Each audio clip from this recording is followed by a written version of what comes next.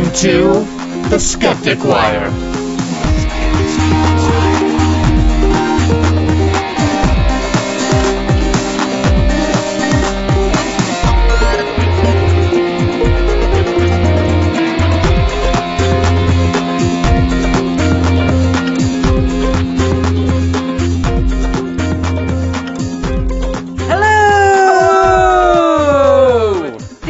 Skeptic Wire, and it is the 11th of December, 2013, and this is episode 140. I'm your host tonight, Donna Swafford, and with me is Greg Perrine. Yay, it's me! Unfortunately, our co-host Gary is... He's testifying. Yes, testifying. He is testifying to his knowledge of engineering. Sure, yes. So... Testify, Gary, testify. So we wish him luck in finals, and he will be back next week. Yes. So, do you have any news for us, Greg? We know with the whole holidays coming up, we know a lot of people's schedules are kind of messed up, but we will be producing episodes regularly every week for the next few weeks through the rest of the year. So don't worry. Check your iTunes or feed burner feeds on Fridays-ish, and we'll get episodes out every week. Yes, because the Skeptic Wire doesn't take a break for Christmas. No, not so much. Sometimes it drives us a little mad, but we do it anyway. And we're not doing a double episode this year to take Christmas off, so we should actually have some coherent and cogent conversations. What show have you been listening to these last few years, Donna? Obviously not this one. So, Greg, what have you been up to? Not a lot. I mean, usually it's just kind of work and walking the dog and stuff like that. I had a fun little thing happen this week at work in that one of my cubicle mates is starting to get a kind of a cold. Oh. So, the little tickly in the back of the throat, you could tell she was coughing every once in a while. So one day she came back from lunch and showed one of her other cubicle mates of, look, I have the chewable vitamin C and I got the cold ease tablets that are going to help me. And I kind of gave her a look, but she's new to our team, so she's not used to Mr. Skeptic quite as much. I didn't say much about the vitamin C because, vitamin C, it's expensive urine. Yeah, but... It's not bad. It's not bad, and you do just as well drinking a glass or two of orange juice. Yes. But it's not going to hurt you. Yeah, you can't really overdose on vitamin C, really, unless there are additives in there that maybe add up or something like that. Yeah. But I said, well, be careful with the cold ease. And she said, what? No? And I said, well, it's specifically made because it's supposed to be good for you because it's got zinc in it, which, as far as I know, I may be incorrect, but it seems like zinc has been proven to have some positive association with helping you through a cold. Yeah, I've read that somewhere, but... It may still be if you don't take anything, you get better in a week, but if you do take something, you get better in 7 days. Yeah. It may be still that kind of thing, but... It seems to, from what I understand, it's got some positive benefit to it. But I said, well, you got to be careful. Because it's been shown that people who have been exposed to too much zinc have had problems like they've lost all sense of smell. Sometimes permanently. Yeah, because that's the one that the nose one that came up. Yeah, and that's what the other coworker said. Well, it was just the things that you stick up your nose, or it's a spray or something like that. And I was like, well, that's because the delivery is more direct to the nose that doesn't have the same like defense and dissolving things that your stomach would. Yeah, and like all those acids. And this is a lozenge that she was taking. Okay. So, I mean, it's not like she's taking a pill or sticking something up her nose, but this gave me an opportunity to discuss, rationally, like, oh yeah, well, just as long as you follow the directions on the box. And she says that, oh yeah, it's got a maximum no more than like 6 in a day or something like that. Yeah, that should be fine. Don't worry about that. As long as you're not like overdosing on it, and also got me an opportunity to say, well,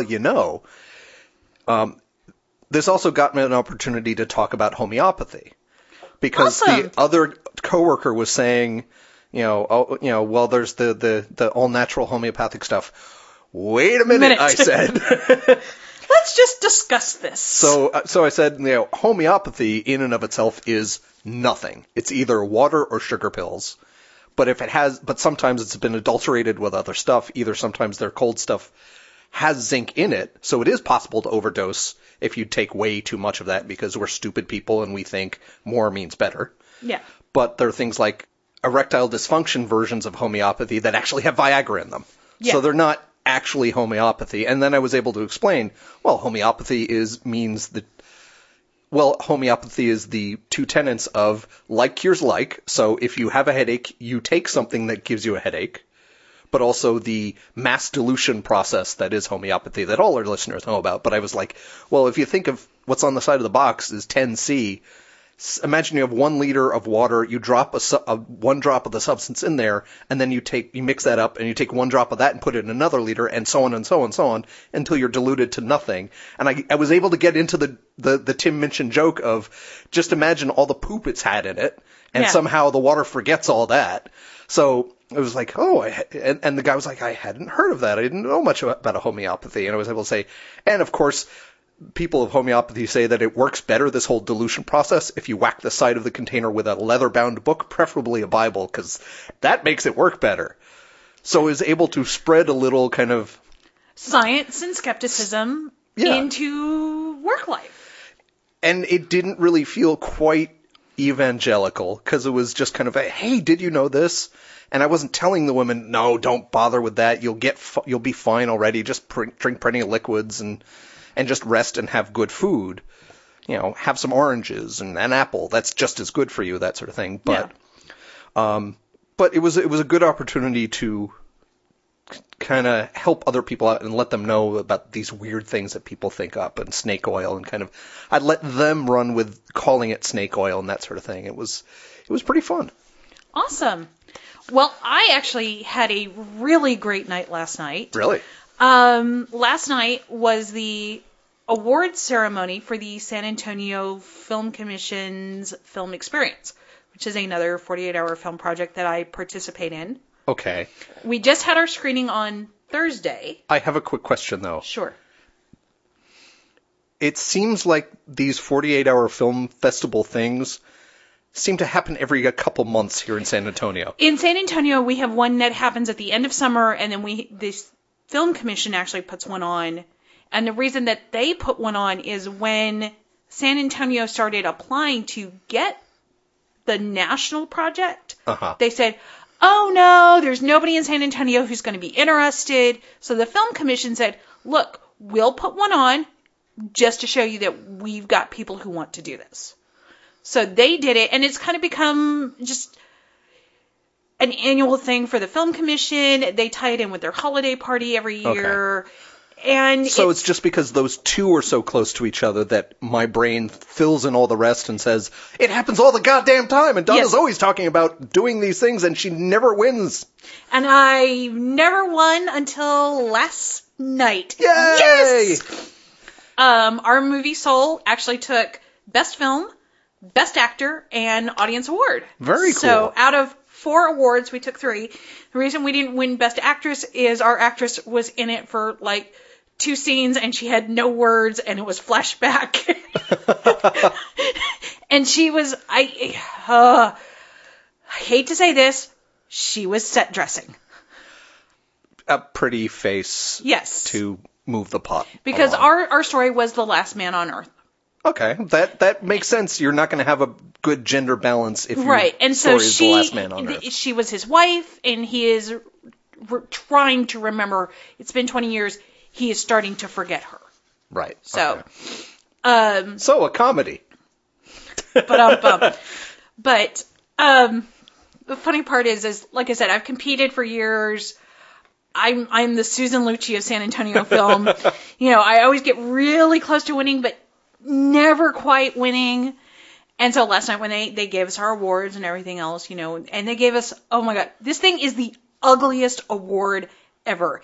It is a giant ceramic tube with Christmas bells on it and an old, I don't even know what type of camera it is. It's a handheld video camera from, I think the early 80s. So maybe a Super 8, well, it can't be a VHS because those would be too big. But right. yeah. Yeah. So it's ugly ward, you know. And, you know, I did the proper thing, you know, got up there and they were like, you know, how do you feel? And I was like, you know, I couldn't have done this without my team, blah, blah, blah, blah, all of this jazz. Had to stand there, take all the pictures. And then. So your name was read, and it sounds like you were calm the whole evening, despite not having won all these years in a row. Right, and you know, because I at this point, I've kind of gotten to the point of going, I'm not going to win. You know. So you were just in shock. Yes, so we left, and Teacher Mike and I got in the car, and he looks at me and he goes, "Are you okay?" And I was like, I did it! I won! Yes! And he's all like, "Are you okay?" And I'm like, I did it! I finally won, you bastard! And he's all like, okay. So you were able to be very diplomatic. Yes, when I you was needed very to. diplomatic, and I honestly couldn't have done this without my team. I had a very talented group of people to work with, people that I consider not only coworkers but friends, and so it was really great. But like I said, I got in that car and man, I just lost it. Well, when you get recognized like that, you just gotta kind of drink it in and have that happy moment. Right, and then other thing that I found out is my boss was at the party, and I had a meeting with him this afternoon before I had another meeting to go to, and he was all like, I didn't want to say this last night, but damn, you've got boobs. Quit hiding them. And I'm all like, okay. He goes, I don't know what you were wearing. And I said, I went to Victoria's Secret. I got a bra that made them stand up and go, huzzah. And he goes, no shit.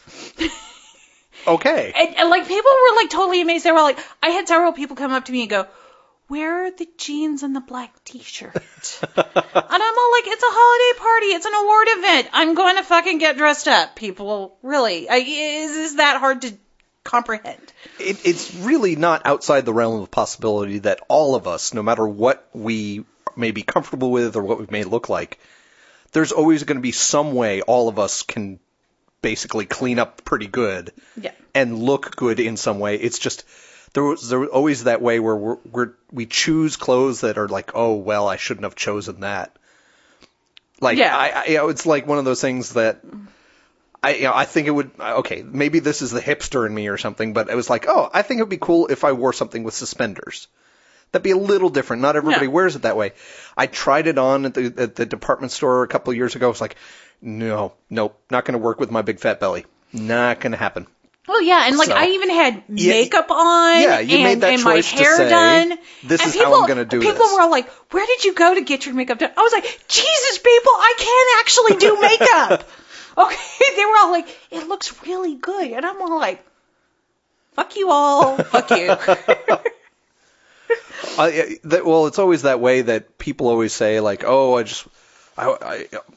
guys will often say something like."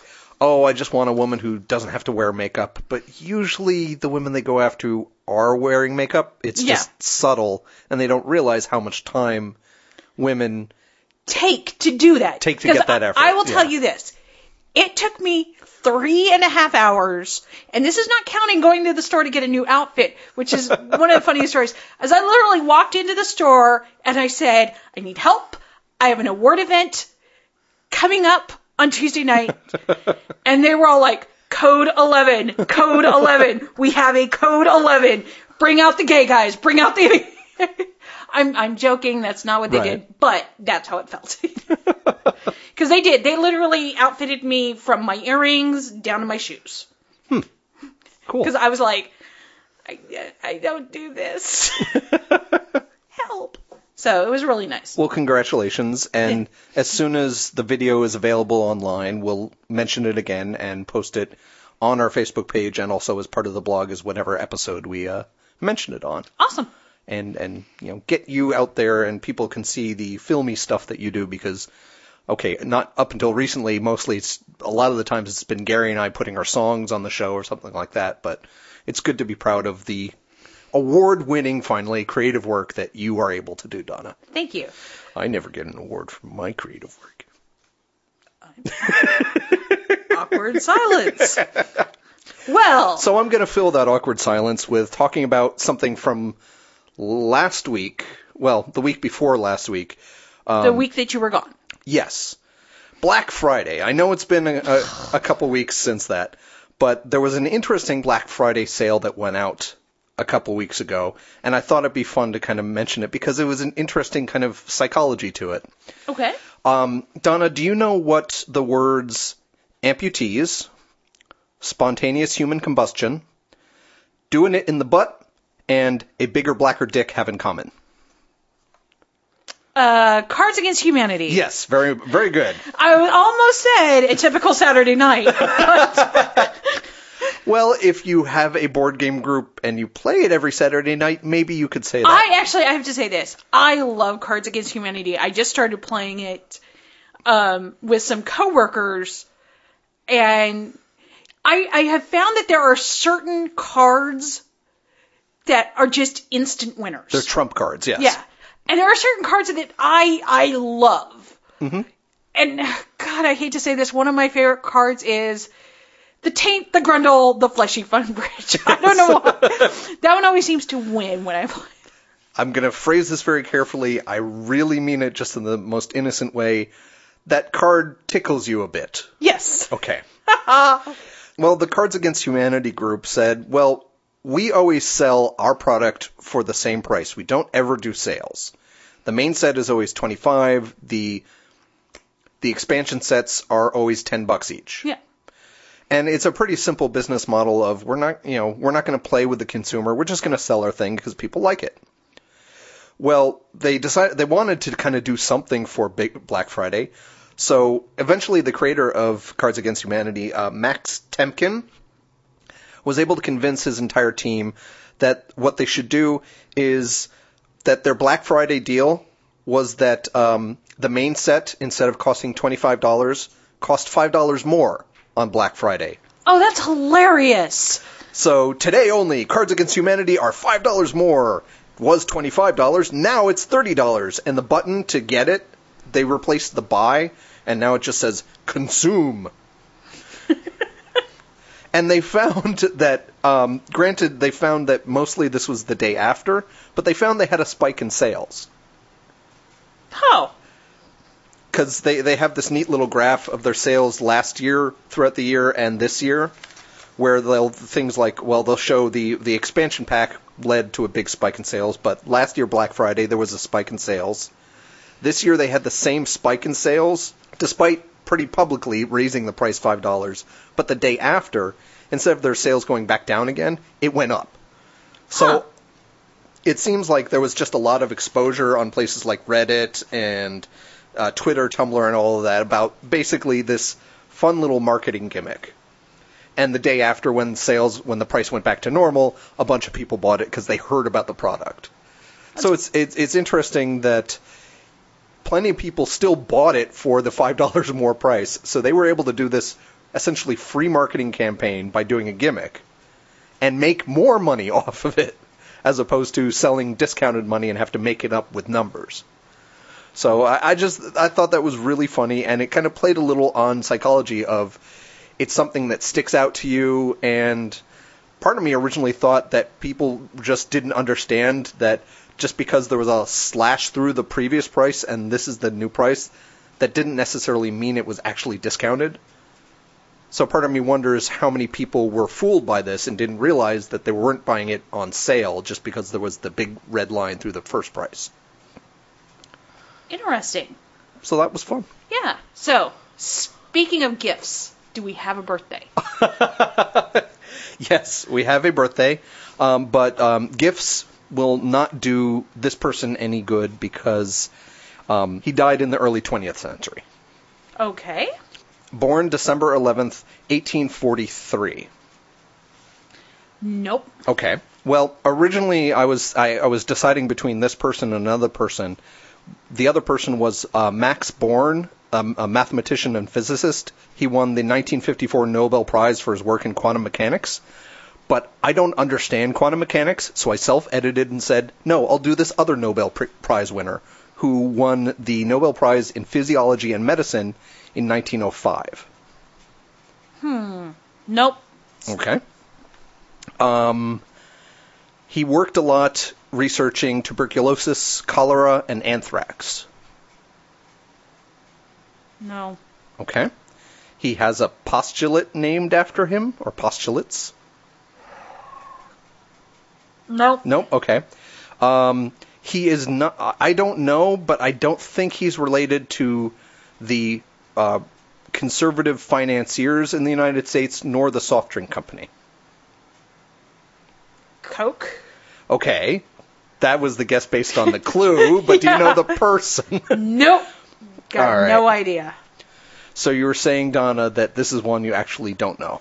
I don't actually know this one. Or I'm just not giving good enough clues. No, you're giving good clues. I would probably say that, no offense to Gary, but he probably wouldn't have gotten it either. Yay! I think. So don't feel bad. Robert Koch. Okay. And it's spelled Koch. Could it be Koch? Like, as in the former mayor? I think I looked up the pronunciation on this one. I wanted to make sure that I didn't spend the entire first half of the podcast saying Robert Koch. So as far as I can tell, people said, well, just pronounce it Koch. Okay. But you can, Koch or something like that, or some Koch. Some weird pronouncing if you want to do it that way, but I'm just going to stick with Koch because it's easier for me to say. Okay. But he worked a lot with the early kind of foundations of bacteriology, and it's the idea that viruses and bacteria were the causative agents of diseases. So he worked a lot, especially in the beginning with anthrax, and it was able to isolate the actual causative agent, the, Bacillus anthracis. And so, was able to find, okay, this is what is causing anthrax problems. Same thing with cholera and eventually tuberculosis, which the tuberculosis is what specifically got him the Nobel Prize in 1905. He's just great about saying, no, it's not spontaneous combustion or tuberculosis is not hereditary. It's not because you're a bad person or anything like that. It's actually an infected disease, that there's something that is causing it from outside. And the postulates I mentioned were basically a way of saying, this is how you can prove that something is actually infecting somebody. It's a little wordy, but step one is that the organism that you say is the cause must be present in every case of the disease. Okay. So if someone has the symptoms of a disease and you're saying they have cholera, you should be able to pull blood and see the cholera strain thingy in their blood, and every person that's infected should have that. Right. If you've got the cholera blood on one hand, and you got like dengue fever blood in another hand, you can't say dengue fever is cholera. Right. Well, it's mainly saying that if they have the symptoms for the disease and you don't find it, then they don't have that disease. No, then that's not the cause. Okay. So in 100% of the cases, if they have the disease and they have the thing, the little bacterium, then that is step one. Step two is that you isolate that little bacterium, whatever, and you're able to basically isolate it in a pure culture.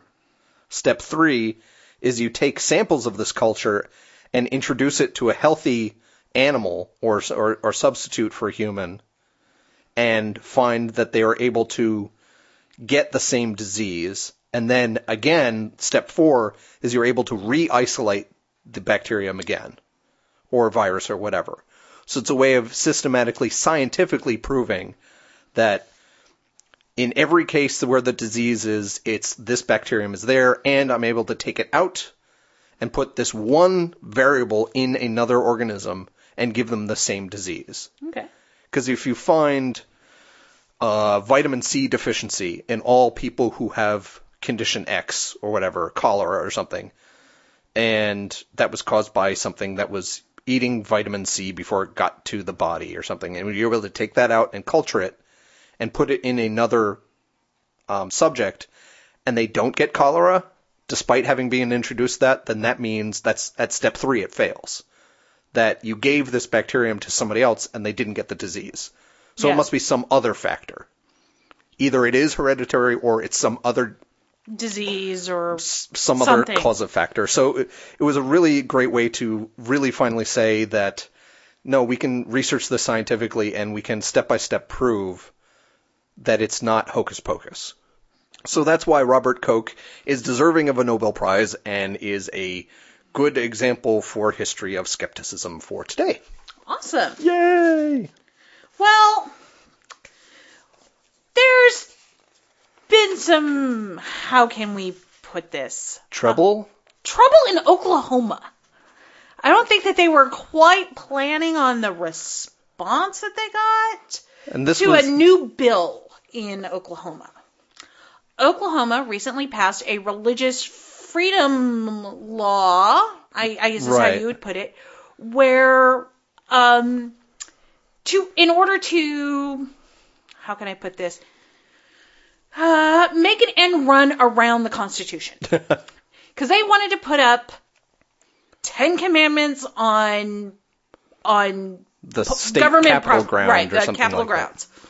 Well, rule is that if you put one religious group's symbols up, you got to put other groups up. You got to put a Star of David up. You got to be fair. You got to be fair.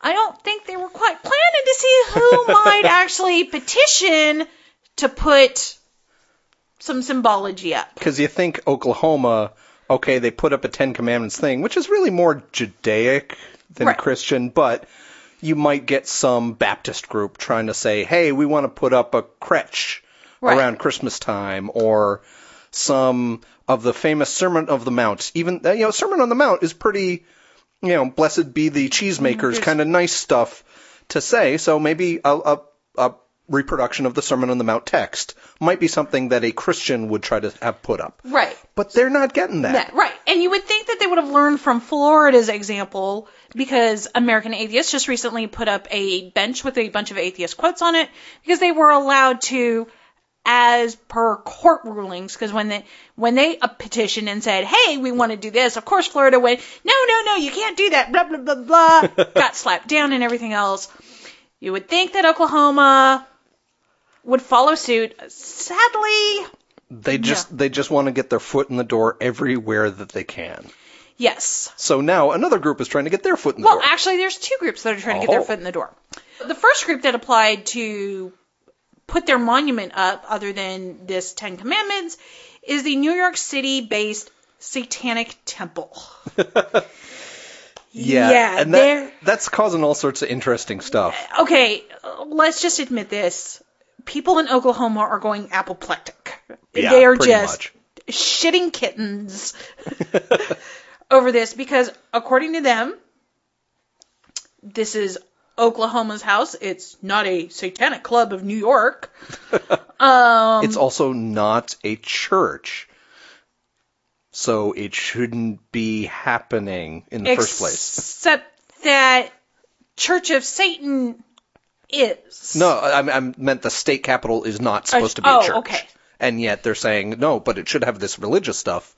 But when this other religion comes in and says, well, then we should be allowed here too. Right. And the quote from Representative Earl Sears, a Republican from Bartlesville, "This is a faith-based nation and a faith-based state. I think it is very offensive they would contemplate or even have this kind of conversation." Yeah. So they don't even want to discuss it. They just want to immediately nix it. They think it's a joke. Yeah. And thankfully we have groups like the ACLU that are saying, no, you got to put up this monument. You open this door. Right. Because the interesting thing is this whole thing was started by Oklahoma Representative Mike Wrights, who was the one who authored that kind of religious freedom bill to get the Ten Commandments put up there. And he donated $10,000 of his own money, plus raised another $10,000 of private money from other people to put up this $20,000 Ten Commandments thing, that apparently when they first put it up, had misspellings in it. And this is supposed to be like the ultimate symbol of you must follow God's law, and they got it wrong. Right. And I always wonder which version of the Ten Commandments they put up, because there's a couple of versions of it. Yeah. And so, but it's twice in the Bible, but also the Catholics split it up differently. Right. Yeah. It's very confusing, actually, and it gives me a headache. The thing I've loved best about all the controversies over the Ten Commandments, people trying to put it up in state houses and schools and whatever, and the constant fight about this was, I think it was the Stephen Colbert interview, where he interviewed someone who was trying to make this happen, either a judge or a lawmaker, and Stephen Colbert just sat back and said, okay, what are the Ten Commandments? And the guy couldn't, I don't think he could think of one. I mean, maybe he was being on the spot about being interviewed, and he was just not used to having been asked that. But if it's so essential, so important that everybody know these, the person who wants it put up should probably know what it is. Right, exactly. I'm pretty sure that David Silverman knows every single Madeleine Murray O'Hair quote that was up on the bench that they put up down in Florida. And if he asked on an impromptu thing, he could at least, spew something out that says this. There's at least paraphrase. Yeah. There's a great quote from Lucien Greaves, the spokesperson for the Satanic Temple. He said, "The whole point is that we are a religiously pluralistic society, so if there's going to be one, there will be others, or at least we'll make the effort for such. Or there will be neither. Those are the only options." Exactly. Which, awesome. Great job, guys. Wonderful. I mean, I personally love seeing stodgy people just go completely apoplectic when their plans don't go accordingly. They just don't realize the door that they've opened. Right. But now that has opened, another group is actually petitioning, which are the Hindus. The Hindus are asking for equal placement in the Oklahoma Capitol grounds. And this is, they want to say that the Satanists are not a real religion. Right, okay. Which is weird because they supposedly worship Satan, which is a whole part of the Christian religion. So are they saying that Satan doesn't exist? But anyway. Right. So you have the Hindus, which is a religion that is older than Christianity. And it's like number 3 or 4 in the quantity of people who adhere to it. Right. And so now they're like, oh, they're going apoplectic about this, of course. But this is the part that I just really, I found this funny. And I don't know why. I guess it's the anachronism here. Despite so funny in addition to the fact that the satanic spokesman is Lucien Greaves. Yes. It sounds very, I bet the guy changed his name to sound like Graves or something like that. But so Rajan Zed, who's the president of the Universal Society of Hinduism, said, "If the Oklahoma State Capitol was open to different monuments, we would love to have a statue of Lord Hanuman." I'm assuming sounds right. "Who was greatly revered and worshipped and known for his incredible strength and was a perfect grammarian." You think that's a dig at the misspellings of the Ten Commandments? I am not sure. I think that it might be, but I was all like, that's very odd to put that in there. that was a thing. Great. Yeah. So you would think, great strength and compassion, or great strength and intelligence, or wisdom, but grammarian.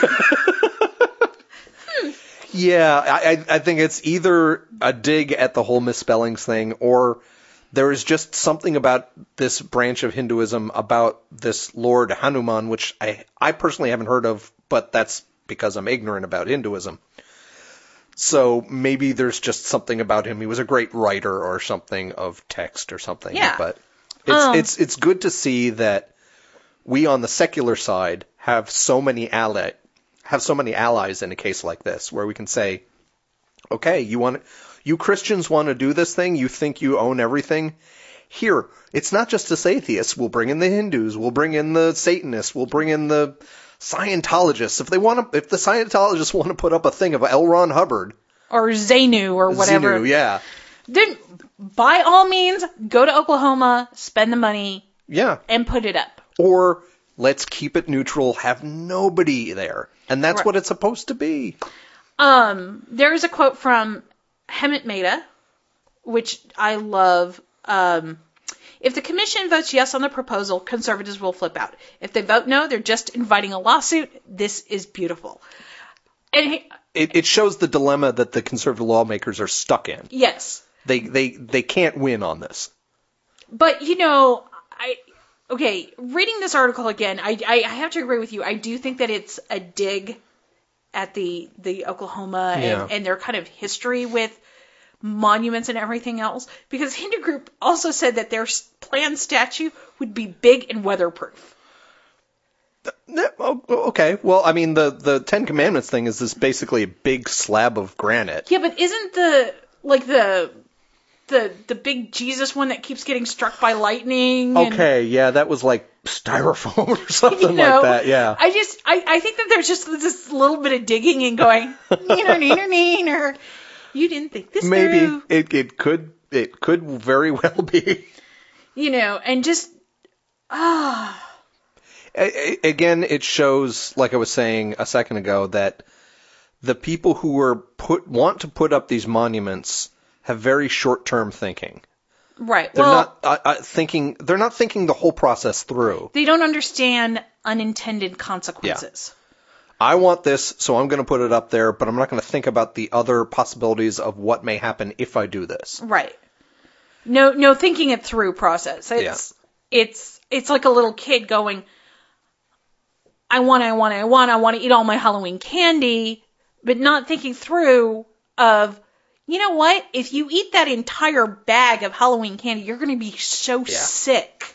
And we keep seeing this over and over and over again. There was the Santa Monica holiday displays that they said, well, they can't all be Christian, so we'll put it up for a fair auction for these 10 spots, and like 7 of the 10 spots went to atheists or agnostics or secularists or something like that. Because the secularists flooded the application process.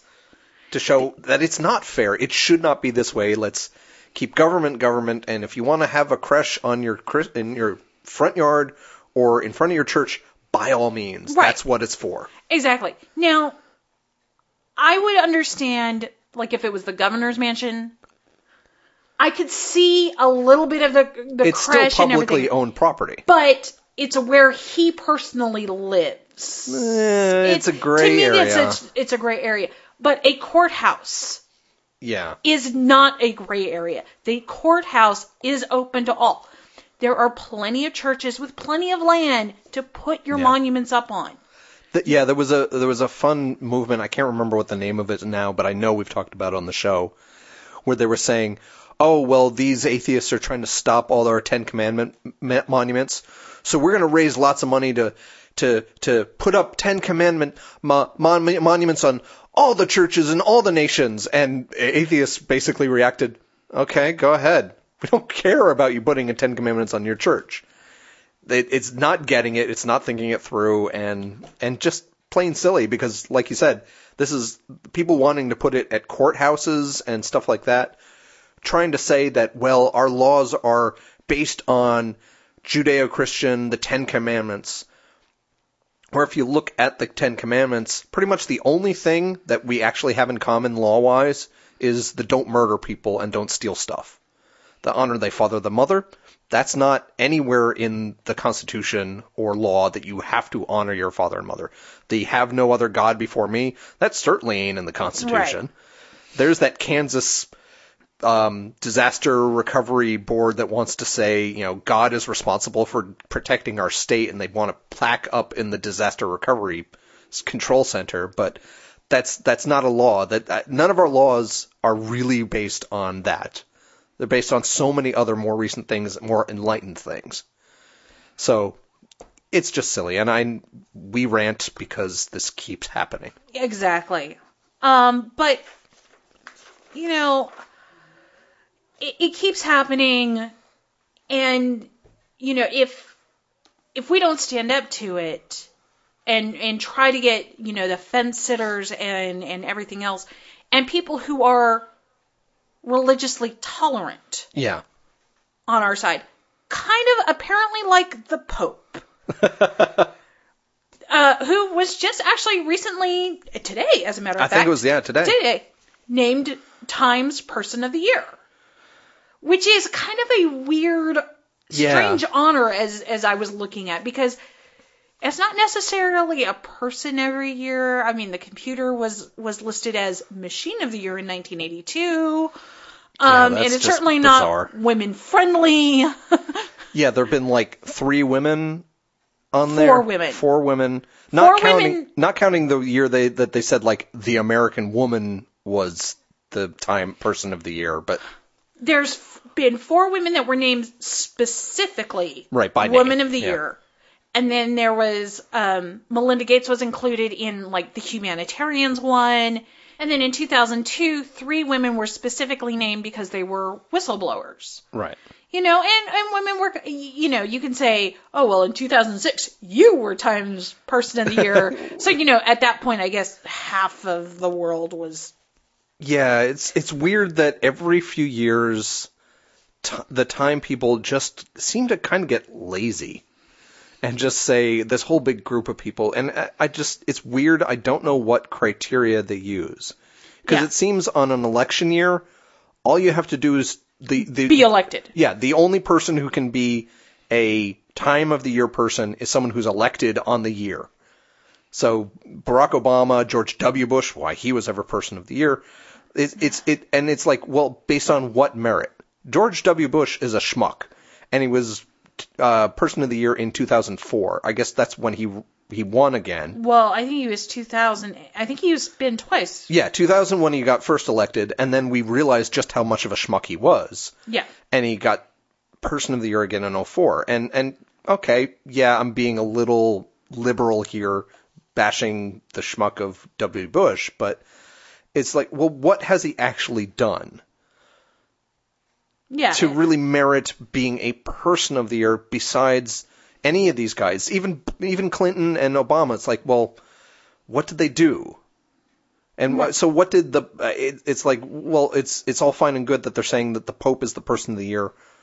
Well, why? He's saying a few things here or there that are a lot more liberal, and is certainly pissing off the uber conservatives. Yes.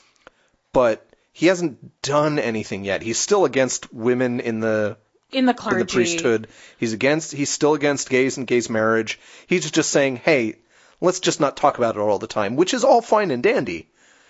But does that necessarily make him deserving of saying this is something, besides the fact that he's the stupid Pope, someone who should be put up on a pedestal as this is someone who represents 2013? Right. And I do know that Time doesn't necessarily pick the humanitarian or the statesman of the year. They do pick basically, I guess, the person who they feel has most influenced culture. Newsworthy. Because, and we have to say this Pope has been rather newsworthy, because it seems like every time we turn around he makes a statement and the next day his handlers are going, that's not what he meant! He has been kind of saying little things here or there that look like they're trying to change the direction or the emphasis of the church, but it's like trying to change the direction of a supertanker on the ocean. Right. Just a few little taps on the side of the ocean liner are not going to move this thing that's been going in a straight line for 2,000 years. Well, I also don't think that the clergy, the cardinals, expected him to be the way that he was. I think they really were kind of hoping for sort of a lame duck pope. You know, a guy that really wasn't going to do much and everything else. But this guy has turned around and he's kind of re-energized the look of the church. Yeah. Because he's not doing the big fancy clothes and everything else. He's very conservative in his dress. He is what you expect Catholics to be. He is trying to actually be the humble part of a religious leader, which is refreshing. Yes. He's not going about in the Prada shoes and Rolls Royces and stuff like that. Right, and he doesn't have the Pope Mobile. He actually doesn't even live in his own apartment in the Vatican. He lives with the others. Right. And he is the guy who is going out and washing the feet of the poor people in Rome. I applaud this. Yeah. I don't applaud the Catholic Church that stands on women and gays and everything else, but I applaud him as a man. A humanitarian. As a humanitarian, yes. It's a little bit of progress. It was just, it's interesting comparing the Pope to the other people that apparently were on the top 10 list. So let me just read this off really quickly, and you can find this online on Time's site. But Bashir Assad, the president of Syria, newsworthy because of the whole civil war thing. Jeff Bezos, the founder of Amazon. Okay. Which he's already won once. And what's so big this year about Amazon? Ted Cruz, the senator from Texas, who basically tried to blow up the U.S. economy a couple months ago. Miley Cyrus, who's, been in the news, but she hasn't really affected the world anyway. She hasn't affected the world, but she has had an effect of being in the news. But I don't know how much of that is just we're a 24-hour news era now, and, the Pope gets a sneeze, and it's reported, and the whole world knows about it. 20 years ago, what happened in your backyard and major events across the world, earthquakes, major fires, sort of thing, you heard about those. If the president of Paraguay was killed with a fork, to quote Grosse Point Blank, you heard about that. But you didn't hear about, hey, look, this little British kid was kidnapped while vacationing in Portugal. You didn't hear about that stuff. So Miley Cyrus has kind of taken the whole 24-hour news service and, basically shown her ass to it, and the news is eating it up. I know she's using the culture that we have now of pop culture and Kardashianisms and stuff like that. But she's not the first person to do that. That's been around for a good 20 years. But to keep going on the list, we got people like President Obama, who's, he's done some stuff. That's fine. I mean, he's, whatever. Hassan Rouhani, which is the new president of Iran, who, it's kind of weird, like he's only come into really full force of being someone who's newsworthy, especially the last month or so with this whole deal over the nuclear power of Iran. So he's kind of like a 2013/2014 guy, maybe. Kathleen Sebelius, the first woman listed. Well, Miley Cyrus is a woman, but she's acting like a little girl who doesn't understand how to be a woman. Anyway, my own little rant. She's the Secretary of Health and Human Services, so maybe the whole Obamacare thing. Yeah, that's why she's in there, is because the Obamacare failure as it is right now. Yeah. With the website and everything else. She's been in the news quite a bit, but it's like a flash in the pan of just the month of October and November. We really haven't heard much of her for the whole year, which is why I can understand someone like the Pope even a little bit more. Like Ted Cruz, he's only recently become big in the news in the last couple months, so it's kind of like how the film industry back ends all of its Oscar-worthy films towards the end of the year, so people still remember them once the Oscar voting comes around. Yep. It's like, Cruz and Sebelius are more recent newsworthy stuff, but what were they doing back in January? That's my point for them. Edward Snowden, NSA leaker, very big in the news, did affect a lot of things because his just leaking those secrets is having a huge effect on the American government. So I can see him on the list. Yeah. And then finally, Edith Windsor, who was the plaintiff in the DOMA case. Right. And actually, she was who I wanted to see as Times Person of the Year. Because I do believe that the overturning of certain parts of DOMA is going to affect our nation for years to come. Okay, I see that point. Because when I and first it's been going on for over a year. Yes, it was really big when the decision was made. Yeah. But this has been a court case that has been in the news steadily for several years. Yeah, I think so. And yeah, I agree. It has a big effect on the nation. I was originally thinking, well, it's kind of a small thing, and yes, she won and she had the courage to stand up. But I wouldn't be. I was originally thinking it was too small of a story, but you're explaining like how it is going to change our government and how we treat gays, how we change laws to tax code and all that to allow this, and start forcing it on the states to say, listen, you have to recognize gay marriage even if you don't have it in Texas, that sort of thing. I will see that point in that her being steadfast in doing this lawsuit has allowed that. Yeah.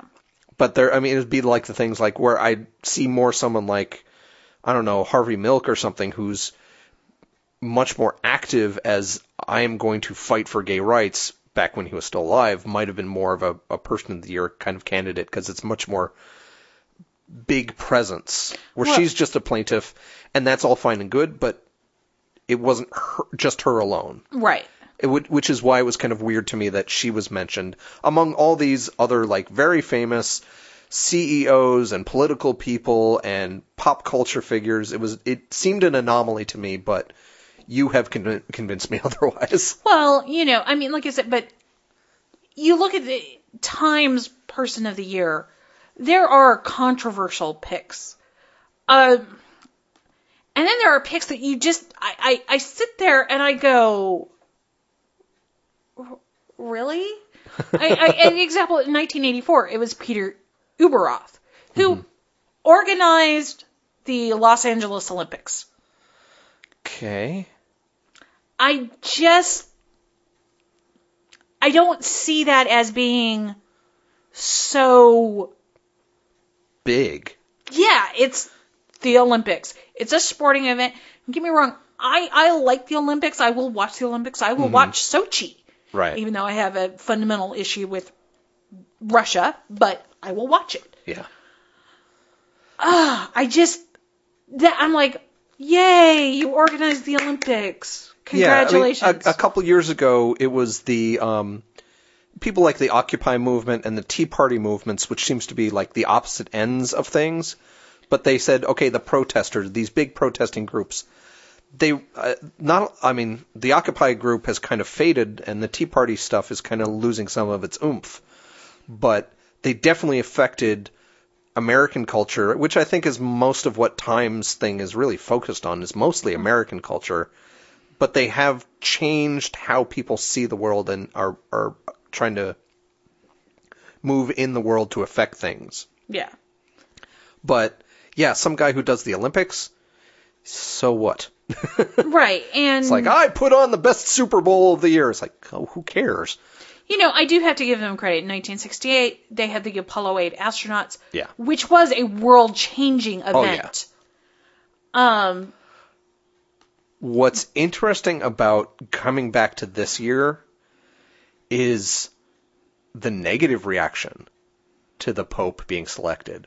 For example, you have Glenn Beck, who says, he makes me a little concerned on his Marxist tendencies. When you're not on prepared remarks, Marxism starts to creep into your language. When you're asked questions by people, you start to say, look, I don't want to hurt you. I just think that redistribution of wealth isn't so bad. He's really kind of, he was pushing like, no, it should have been Ted Cruz because, he was saying that they didn't want to pick someone like Ted Cruz because they didn't want to give him more power. And by example, to prove this, he said, well, they made Hitler and Mussolini Man of the Year, and you saw what happened when they gave them that sort of power. First of all, Mussolini was never Person of the Year. Hitler was, but Hitler Mussolini... was. Okay. And it's not... Okay, hold on. Times Person of the Year has no... Well, it has no power, but if you think of it this way... The award doesn't. If you think of it this way, if Ted Cruz was named Person of the Year, he'd be a much more high-profile candidate for president in 2016. Because he would just be more in the vernacular of people's minds of thinking of him over and over again. So according to people like Glenn Beck, it was a conspiracy to try to keep him down because all the people in Time magazine are Marxist and basically it's a conspiracy. Because progressives are fascists. That's the quote. Progressives are fascists, according to Glenn Beck. And then if you go to the Time.com article, where they're one of the ones where they list that Pope Francis is the choice for the 2013 Person of the Year, there is some weird comments on there. This man who assumes the name Francis is not a servant of God. He is an impostor and, in fact, a representative of Satan himself. Going back to the Satanic monument in Oklahoma before. Woe to you, as truth be told, vengeance coming sevenfold. That's from The Piercer. And there's just a lot of people on here. You could tell that they came right here from listening to Glenn Beck. Yeah. Because they're talking about, he's a socialist, Marxist, commie, pinko, anti-American. Sure, and well, you give him the Nobel Peace Prize and the Heisman Trophy, too. And just, wow. And you do see a lot of kind of Catholic versus other Christians saying that Catholics are the wrong kind of Christians and they're of Satan kind of stuff. But you also do see some kind of people saying, you can tell people who are the skeptics on here because they're calling out things like ad hominem attacks and hyperboles, and they're using our buzzwords as well. Yeah. But you definitely see some atheists on here saying, well, okay, you're saying that he's of Satan, but, how do you prove Satan exists? You can't prove God exists, so, calm yourself down, that sort of stuff. So, I mean, in general, usually if you read the comments, you don't believe in the value of humanity in general. You just want to go and crawl into a corner and cry. If you can take this with the right grain of salt, it's an amazing look at just how people are going apeshit over Pope Francis being chosen in the first place because he's Catholic. Yeah. And it's not like he's the first pope to be chosen. Yeah. I mean, I think I don't think Benedict was ever chosen, but the last couple before him, Pope John Paul and Paul the 239th, whichever one was the early 20th century guy, a couple of them have been chosen.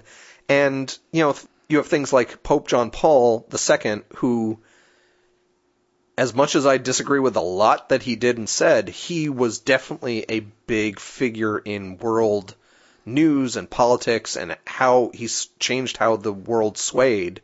But that's after he had been Pope for a while. Right. Francis, this is like his first year in. It's his first year in. It's like when Obama got the Peace Prize just for not being George W. Bush. Right. And I completely agree with you. I think that people are seeing Pope Francis trying to change the church from within and make it more of what the church is supposed to be. More modern. More modern. When he became Pope, I mean, we had a long discussion about it. We keep talking about him because he keeps doing these things. Yeah, he keeps saying these things like, hey, atheists would be welcome in heaven. And then his handlers go, oh my God, that's not what he really said. Hey, let's not hammer on the gays all the time. Well, watch your wording there, Francis. I just think that it's interesting, but he is somebody who has been in the news throughout the year. Yeah. He has made a mark on the world in a very short time. So I don't necessarily disagree with Time putting him as Person of the Year. I think for actually the biggest mark of this year, it was Snowden. I think he was the one that truly made a large, da da da da. I think that would have been a more difficult choice for Time to take politically because of the whole, he's giving away state secrets. I mean, I don't know. I mean, it's supposed to be Time as neutral journalists and all that, but, maybe just enough people said, no, let's just go with the Pope instead in their voting committee or however the hell they decide it, that they said, okay, let's just go with the safer choice. Right. And so, but once again, Time is doesn't exactly skirt the controversy. Yeah. I mean, they had Khomeini as Person of the Year. They've had Hitler as Person of the Year. Yeah. What year was Hitler? Was it while everything was going on? Hitler was named Times Man of the Year in 1938, followed by Joseph Stalin, and the next year was Winston Churchill, And then followed by Roosevelt. Belt and back to Stalin. Yeah. So, I mean, all that around World War II, yeah, definitely. I mean, all those people we just mentioned were the big figures in World War II. And it's Hitler definitely had a big effect on the world, but more after 38. It's kind of like, not to compare the Pope Francis to the Hitler, because I got called out once already today on saying something about the Pope and Hitler. We'll get to that later. Hitler and Francis have both had large effects on the world, but both of them, I think, were mentioned before they really had a big effect. I think with Pope Francis, it'd be more like, let's see what he does over the next few years and how he really reacts to the uber conservatives on the Catholic side. If there's some big schism in the Catholic Church, just like the Reformation and like more recently the Church of England splitting over having female bishops and allowing gays and all that kind of stuff. So it'd be interesting to see what will happen. It just seems a little premature with Pope Franny. Yeah, but that seems to kind of be their little modus of operandi, because they tend to pick a big world leader their first year in. Mm-hmm. So that's true when someone is newly elected president or starting to make some noise, like Hitler is a prime example. Hitler was really starting up his war of terror,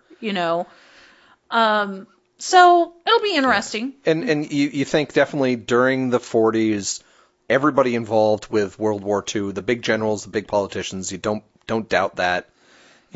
Kennedy, because he was a big transitional, the popes and all them.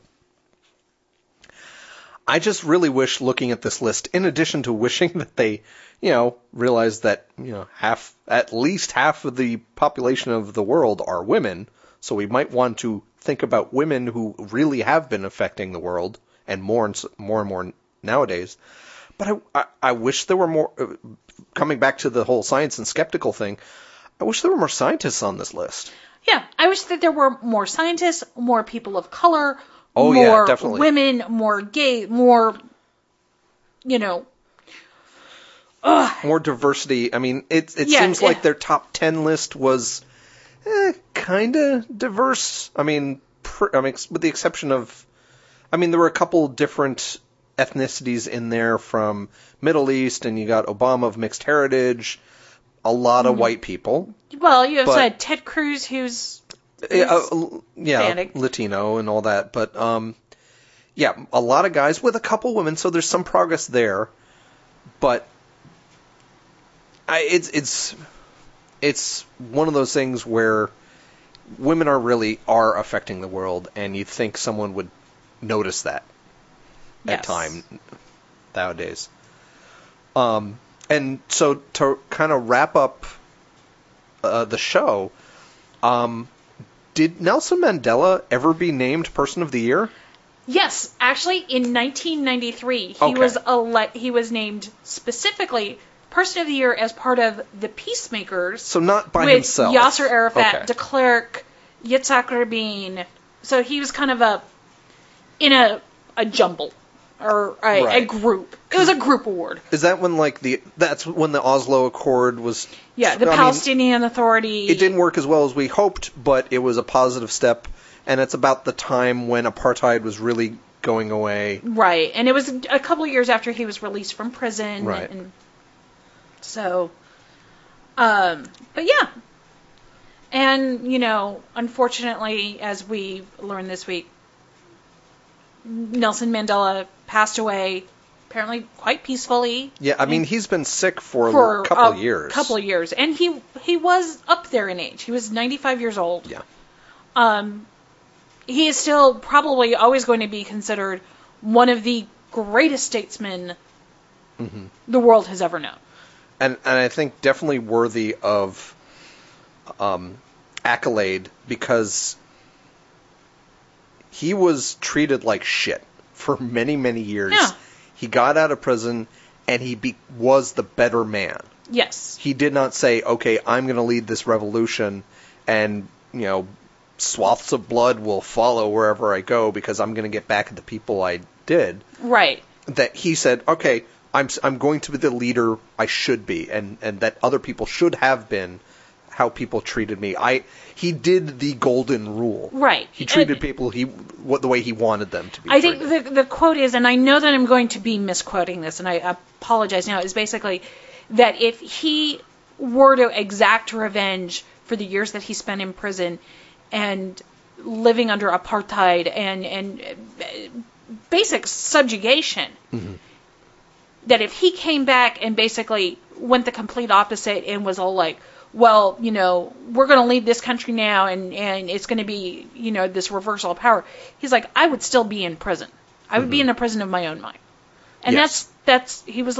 he truly did reach out and say, okay, we now have to work together to fix this. Yeah. And that's why, I have been maybe rightly joked about on this show about saying they lived a long and fruitful life.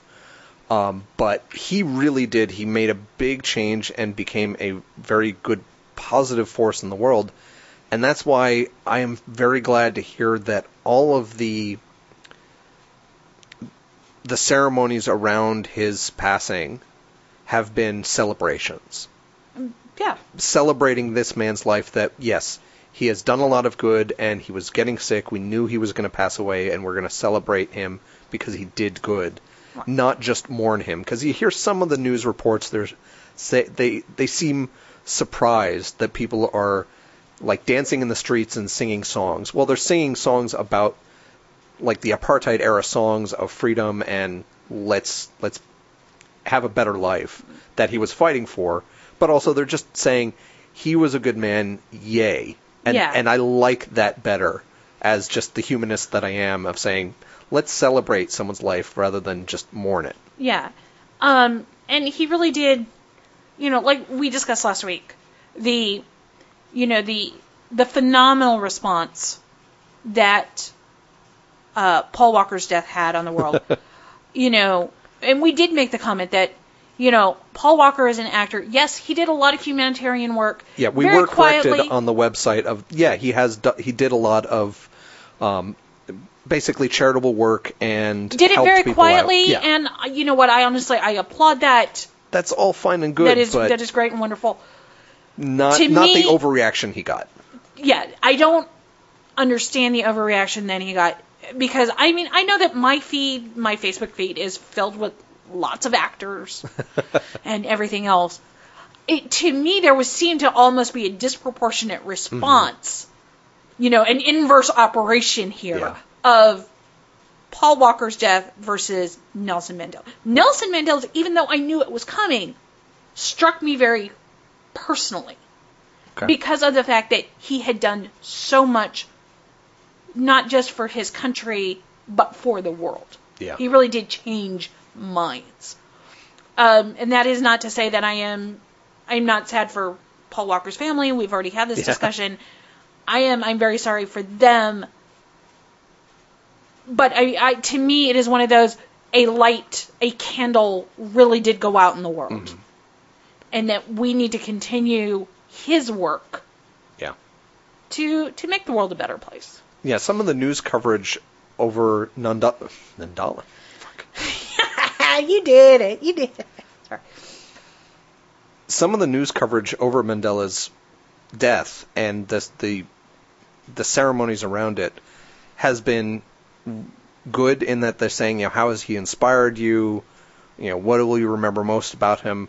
That's what you really want to talk about. There's been some weird stuff as well. Like there was some BBC coverage of the funeral procession that was going to bring his body to where it was laying in state. And for some reason, the processional was moving faster than they'd expected. Yeah.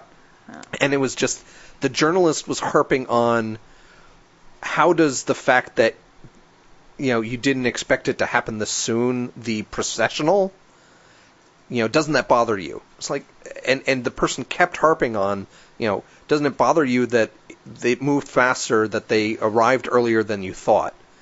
And that's not really the big point, but at least most of the coverage has been really about how this man has affected the world. Yeah, and I find it hilarious because once again, somebody has gone apoplectic. The Tea Party. So, like, Newt Gingrich, Ted Cruz put out these statements that said, a great light has quit shining, Nelson Mandela, blah, blah, blah, blah, blah, yay, da-da-da-da. And I'm telling you, there are people that are like, how dare you say that he'd gone to jail for raising up a mob against, the government and all of this. Wow. And I'm just like, really? Wow!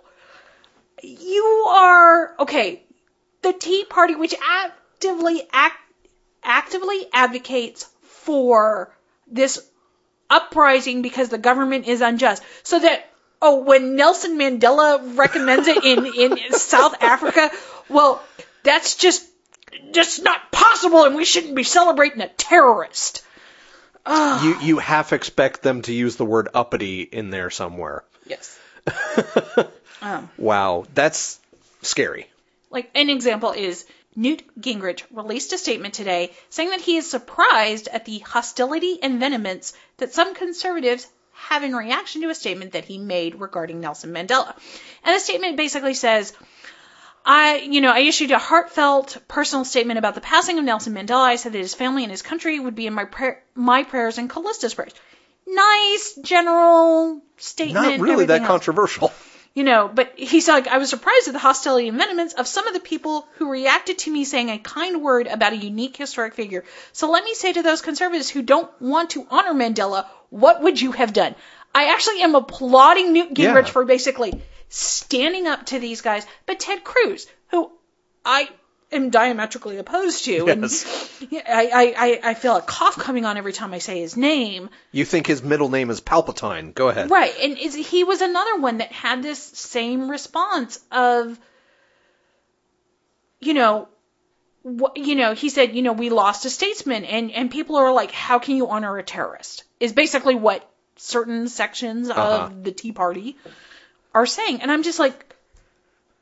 The thing is that a lot of the more conservative politicians spend a lot of their time riling up a certain segment of the community, the cultural conservatives, the social conservatives, the religious conservatives, into a froth over anything that is not authoritarian and is not uber Christian or whatever. And when someone has to really kind of be a human and not just a politician. Right. And maybe people like Cruz and Gingrich went over their statements with some writers, and that's fine. That's something you do. But it wasn't just neutral, it was positive about Mandela. Right. And, he's gotten the whole Mandela was a commie murderer, which, you kind of expect to see that. Which is the same stuff you're getting about Pope John Paul being Person of the Year. My personal favorite was, come on, Newt, he was a communist and a murderer, similar to our current, like the little tiny berry president. Not current, but... Or was it a mixture of current and the Koran? Something like that. But, people have, like I said, gone absolutely apoplectic about the fact that he had to say something kind about a leader of another country who passed away. Yeah. Well, these are the same people who have also gone a little apeshit over the fact that Obama took a selfie. Yeah. And the way I looked at it is, okay, first of all, this was a big memorial service. This was not a stately, solemn funeral. This was a service where everybody was talking and cheering about Mandela. Yes. So it was a festive mood. It's not a problem to say, I'm going to take a picture with, I think it was the Prime Minister of England and I think someone from the Netherlands or something like that. And the way I looked at it is that someone at Obama's level doesn't get to talk to someone of his same level very often. So it's like getting together with the club when they're either the big economic summits or a major state funeral or whatever to say, hey, you understand the problems that I go through. I don't have to be, the big boss over you. So it's a time where he can actually relax and say, these are people who understand what I go through, and at the same time, let's celebrate this great man. Yeah. And remember this moment of we were together to celebrate someone with a picture. Yeah. It's not like Obama was making any crazy statements in his speech. Like what may have been interpreted for him. Yeah. So I kind of missed this. I had a really busy day, so yeah. I heard about this in passing. Apparently, there was some sort of controversy. Yes. With the I'm gonna sign language interpreter. Yeah, I'm gonna read a little quote here. This apparently, I got this from a friend of mine, Victor Harris, who I think spoke at the Reason Rally, who got it from a friend of his, Eric Parsons. I don't know if it's a joke or direct translation, but this is essentially what the kind of problem was. The quote is, Nelson Mandela was a tremendous parking brake that took out the trash on Christmas using a jar of peaches and inspiration for the Eagle Future chicken sandwich. That's essentially what was going on because the interpreter who was doing the sign language was not using standard sign language. Like there are standard sign language symbols, not just spelling out the name, for Nelson Mandela and a couple of the other leaders in South Africa. And obviously this is not American Sign Language.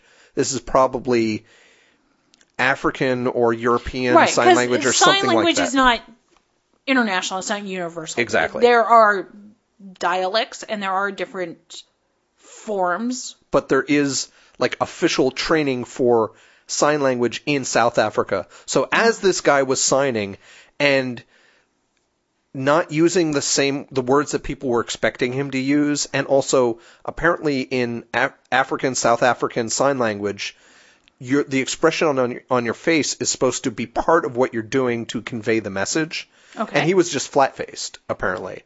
So he could have been sign languaging Purple Monkey Dishwasher the whole time, and the hearing community would have no idea what was going on. Right. But almost as soon as this guy got up on stage, you had people tweeting and complaining from the deaf community saying, get that guy off the stage. He has no idea what he's doing. Yeah, and It's one of those things where apparently this guy had been used for smaller events in the past, and nobody just caught it. And that shows a really piss-poor planning on the part of this government of what's going on a major stage. You'd think you'd check someone who's, 2 feet from President Obama, that he knows what the hell he's talking about and he's qualified to do what he's doing. Exactly. It's like they pick some guy off from the street to do sign language interpretation. So I was saying earlier where I accidentally compared Hitler to some great figure. In this case, it was that I put out on Facebook today that what I really want to happen is, there's that great meme where from the film Downfall, the rant that Hitler does in the bunker, that people will create new subtitles. Yes, I love that. He reacts to like the new Hunger Games movie or to Rick Perry's latest dumbassery or something like that. I want people to re-subtitle the guy who is doing the sign language for whatever Obama was saying or any of the other leaders.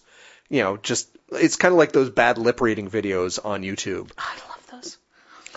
I just want him to be, saying, here's my grocery list or something like that. So it was almost a Godwin in that it was involving Hitler, but it's not purely skeptical. The whole like sign language interpreter wasn't there, but it's more of, hey, let's think these things through before we're on an international stage for a huge memorial service for a guy who's going to be remembered throughout time. And okay, the selfie thing was a little unfortunate, maybe not fully appropriate for a funeral or something. But getting someone up on stage who is not signing the right thing, that's just stupid. So Exactly. That's the skeptical side of that one. But I guess that's all a bit ranty about the whole thing. Not that I ever rant in any other case, because I am perfectly eloquent and stay completely on topic. So, on topic, why don't we figure out what we learned today? So, this is what we learned tonight. We learned that Greg had a skeptical intervention at work. Donna is no longer the Susan Lucci of San Antonio Film. And Gary is being all studious and responsible. Way to go. Robert Coach, whatever his name is. Coke. Was a great scientist and changed how we think about disease, but we at the Skeptic Wire still don't know how exactly to pronounce his name.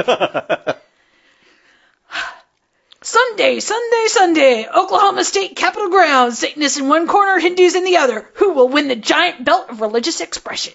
Isn't there a third corner with all the Christian fundamentalists? They're the guys that are actually ringing the bell and deciding who gets to win. Okay. The Pope is Time's Person of the Year. Why? Not really sure. Still waiting to see what he does. But hey, it's not like any of our presidents get that prestigious honor for just being elected. And finally, Nelson Mandela has passed away, a great statesman who may have had the greatest practical joke ever with the appointment of his funeral sign language interpreter. Well played, sir. Well played. So kind of an Andy Kaufman kind of joke on the world. Yeah. So I guess that's about it for tonight. We really appreciate it when we get a listener response. I'm really proud of myself. I'm actively working on saying listener instead of viewer. They can look at our picture on the Facebook page and view us that way? Yes. Kind of. But we love listener response. Yeah. You can, tag us on Facebook at the Skeptic Wire podcast. You can send us a tweet. You can email us. You could probably carrier pigeon us, but that might not get to us for a while. It might be easier to Google and stalk us. Yes. That way. But we're going to wrap it up tonight, and next week we should have Gary back. Yeah. So, and that'll be our last show before Festivus. So that might be our big kind of Festivus Saturnalia extravaganza. War on Christmas era. But yeah, so thank you for joining me this week, Donna, and not Gary. And thank you for joining me, Greg, and not Gary. Bye-bye! The Skeptic Wire podcast theme music is by Oscar Lawn with guest mandolin by Greg Perrine. If you've enjoyed listening to The Skeptic Wire, leave a review on iTunes or leave us a voice message via the Podposted app for iPhone. Friend us on Facebook or follow us on Twitter at The Skeptic Wire. Follow our blog at skepticwire.blogspot.com or send us an email, skepticwire@gmail.com. You've been listening to The Skeptic Wire. Notice we wave. Have you noticed that we actually waved to each We other? waved to let each other know of, okay, we're just going to say goodbye. Yeah. We're giving hand signals to each other because we're professionals. Yeah, we're pro something. I don't know. So, that's one of the big reasons why Robert Koch. Damn it, fucking well! Damn! I got through so much of that fucking story!